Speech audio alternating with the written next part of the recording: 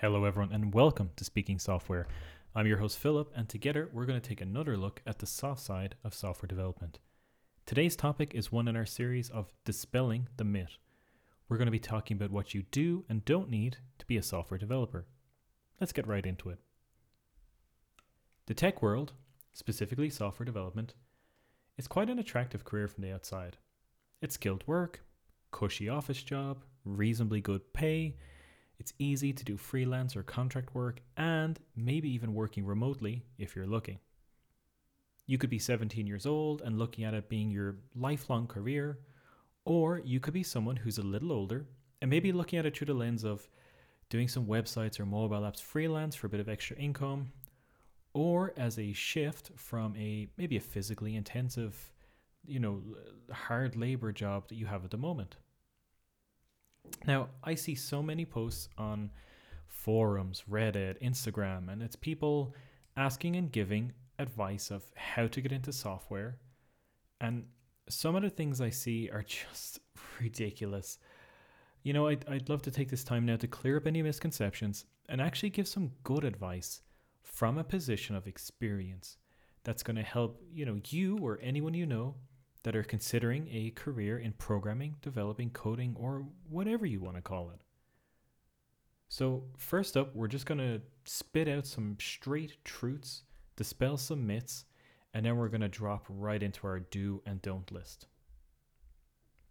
So, the first kind of myth I want to dispel is anyone can be a developer or an engineer. Absolutely anyone can do it. I want to say this louder for the people in the back. Absolutely anyone can do it. It is a skill that you can learn. All it requires is time and patience.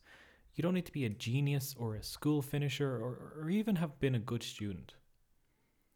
A lot of developers, I think this comes from a place of maybe patting ourselves on the back.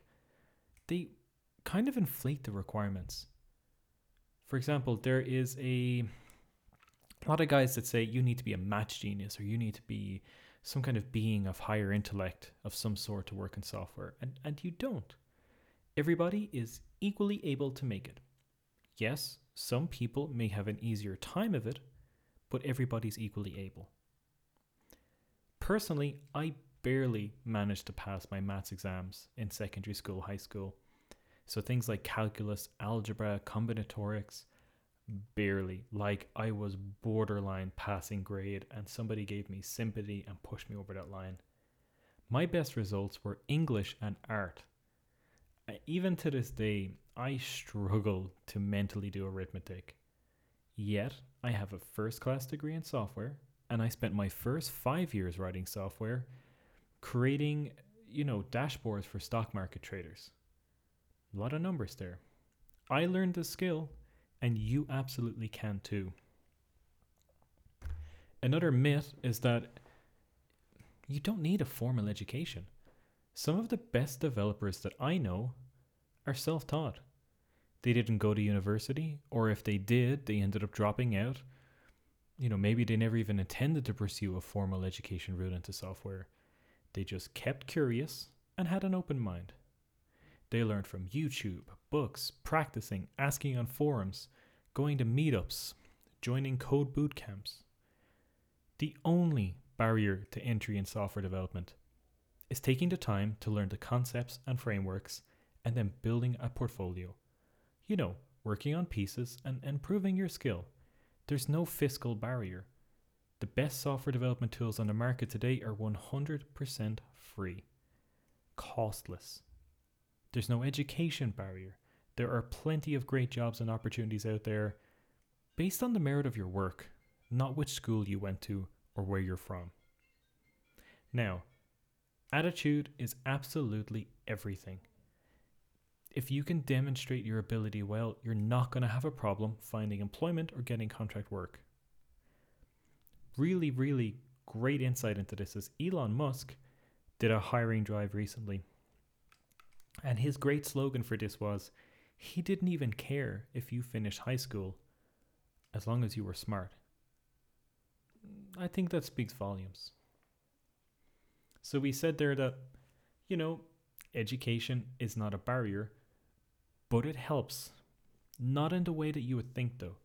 The two main benefits of a software degree or coming from a prestigious university are one, accreditation, because nothing's better than a trusted third party verifying you can do what you claim to do. And two is networking opportunities. The people teaching software development will be, guess what? Software developers. Who do they know in their personal and professional circles? Other software developers. Getting in with a lecturer or professor could land to a really sweet recommendation or even an easy pass into a good job from the get-go. In other cases, it could be the name of the institute that opens the door for you. So, while I said there was no education barrier to a great software career, I wasn't lying, but it can help. You know, a lot of maybe the more mid and senior level positions do make it a hard requirement. They might automatically filter candidates who don't have a bachelor's degree, or in some cases a master's. Now, these would be very senior positions. They would require a lot of experience, and it's certainly not all positions. And I've personally seen companies waive these requirements for strong developers with good portfolios. So don't let this discourage you.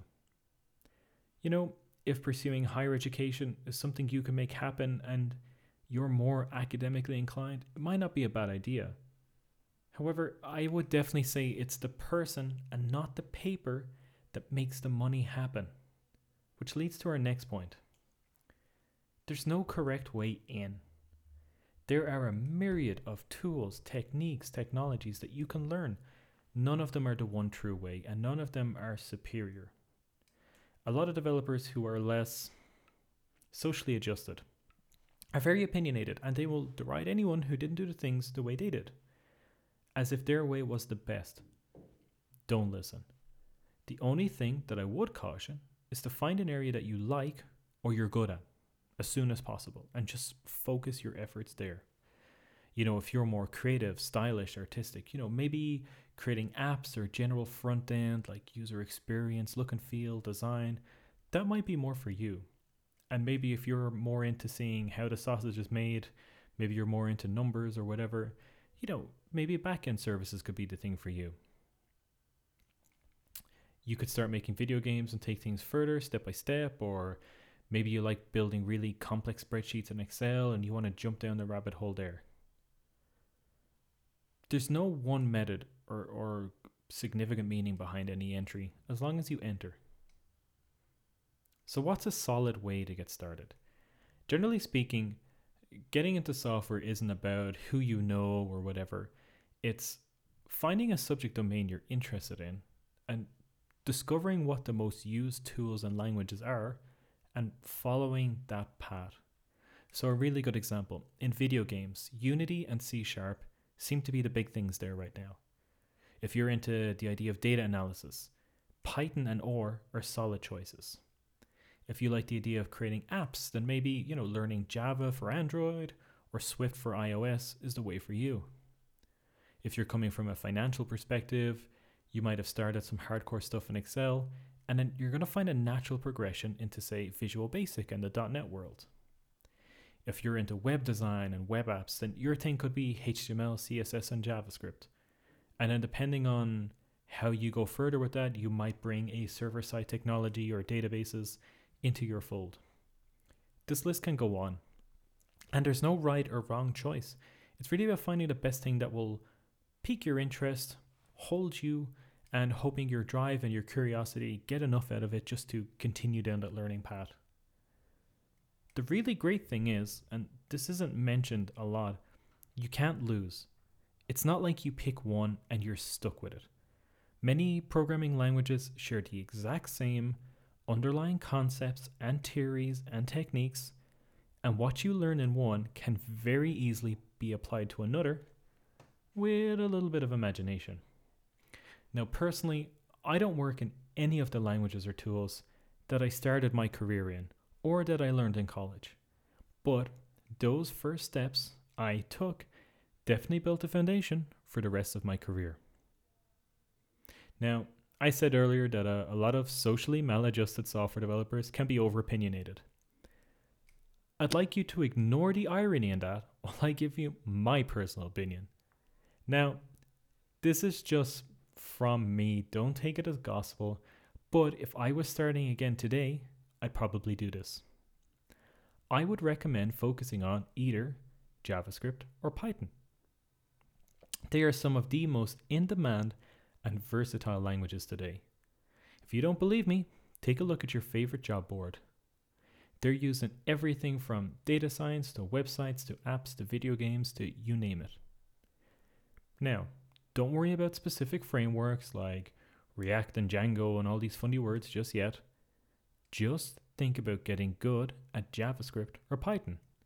Pick one, watch tutorials, read books, whether it's YouTube, Pluralsight, Lynda, Udemy, whatever. Do the practice exercises. Learn to look at problems through the lens of JavaScript or Python. Sign up to technology user groups in your area. Attend talks, ask questions on forums, and just slowly build up your knowledge and body of work from there. So, with those common misconceptions and myths out of the way, I'd like to take a look at our do and don't list. If you're going to be a developer, what you do need is patience. Rome wasn't built in a day. You will not learn this in a weekend. Reasonably regular study and practice will be required. It's like a muscle. You got to exercise it for it to get stronger. You also need some kind of driving force. Now, this could be something as simple as curiosity. It could be the thrill of figuring out solutions to complex problems. Could even be money. Look, we live in a capitalist society. There's nothing wrong with having a more financially comfortable life as a goal. If anything, it's more tangible than the others. What you do also need as a developer is a portfolio of work. This is how you demonstrate your knowledge. It's critical, even with some kind of education and degree. You definitely don't want to be the guy who's all hat and no cowboy. You got to be able to walk the walk as well. The good thing about a portfolio is it's something you can build up over time. And as you learn more things, you can improve your existing projects or create new ones. It's really important to remember that it needs to be able to demonstrate good use of common patterns and algorithms and common techniques. And doing this and doing it well will get you much, much further than trying to be clever or trying to come up with the next Facebook. So what should be in your portfolio? You know, sketches and snippets, experiments, pieces of code that you rely on, common snippets, examples of design patterns and algorithms. And not only should it demonstrate that you know them, but it should also demonstrate use cases where you would employ them appropriately. So not just cookie cutter examples. Maybe as well you can fit in some completed projects. These could be little libraries that perform certain functions. Could even be a completed application or website. If you're going this route, don't forget to have instructions on how to run it, as well as any supplementary documentation or diagrams, because they show there was some forethought and planning. And then, of course, you may have your long-term in-progress projects, your white whales that will take a couple of years to finish off. So where should your portfolio go? A public project site like GitHub or Bitbucket. Maybe you could run a blog and write some posts about your projects there. Maybe you could just have your live apps hosted on a website. You could have YouTube videos showcasing functionality and code. These are tangible, investigable samples that will be great talking points in your interviews. Because remember, you're going to have to interview for these jobs. And nothing will put you ahead of other clients better than leaning on what you learned, talking about your experience. Here are my lessons learned. Here is a tangible example of X pattern, and it was great for this particular use case. Or I learned this cool trick when this thing happened. Or after going through several iterations of something, I learned this really efficient trick. Something else you need as a developer is the guts to start. New skills, especially ones as expansive as software, can be quite daunting. And when you start looking at the resources, advice, materials, etc., not only is there just so much of it, the quality drastically varies between each piece, and maybe it's just not the right form or density for you. Programming also requires a lot of practice. When you start off, there can be so many issues and little gotchas that would require some kind of previous experience or a guiding hand to get you through them. It could be anything from not being familiar with the language, the tooling, the platform. Maybe it's your own development environment. It's a misconfiguration on your own device. These kind of failures can be very, very demoralizing, especially when the reason for it is either invisible or it's constant. My personal advice is power through. The feeling of accomplishment when something works it's like cocaine for the soul. So, what don't you need to be a software developer? What doesn't matter? One is you don't need to be good at maths. You do need to be good at logic, don't get me wrong, but higher level maths functions, you don't need to be good at these. You don't need a formal education or any kind of certification. How you learned it is irrelevant as long as you learned it and you can demonstrate it. You also don't need to memorize a lot of stuff by rote. Yes, a good memory is important, especially for, good patterns, etc. But you got to remember, most of the stuff you come across in software is concepts, and there's quite a few common use cases, and you're going to learn these through reuse. But once you learn the basics and you have that pat down, you can understand how to read the relevant documentation, and then you're not going to have to memorize every single piece. What seems like mountains to you now is going to be little specks of gravel later. You can just load up the docs you need, get what you need, use it, and go through. The final thing you don't need as a software developer or engineer or coder or whatever word you want to call it, you don't need to listen to anyone's bullshit. Everybody's journey is different. No singular one is correct. As long as you're learning, improving, and striving to up your game, there's no shame in going slow or using different learning materials that work for you. And there we go. What you do and don't need to be a software developer. I hope after this that you feel a little bit more confident in pursuing a career in software development. And hopefully any previous bad advice that you've read has been corrected and replaced with some positive sentiment. The road is clear ahead of you, and I know that you absolutely have what it takes. The only thing you need to do is to invest the time, feed your curiosity, and you'll get there. If you have any questions or queries, feel free to reach out to me, as well as our social media accounts. Search for Speaking Software. You can message me on Anchor FM or just email me directly via speakingsoftwareshow@gmail.com. I would be delighted to help in any way that I can and try and answer any questions you might have. So that's it for today. Thank you for listening. Don't forget to subscribe if you haven't already. A rating, a comment, or a share goes a long way towards keeping this going and allowing me to bring new content to you. So, we've been Speaking Software. Catch you next time.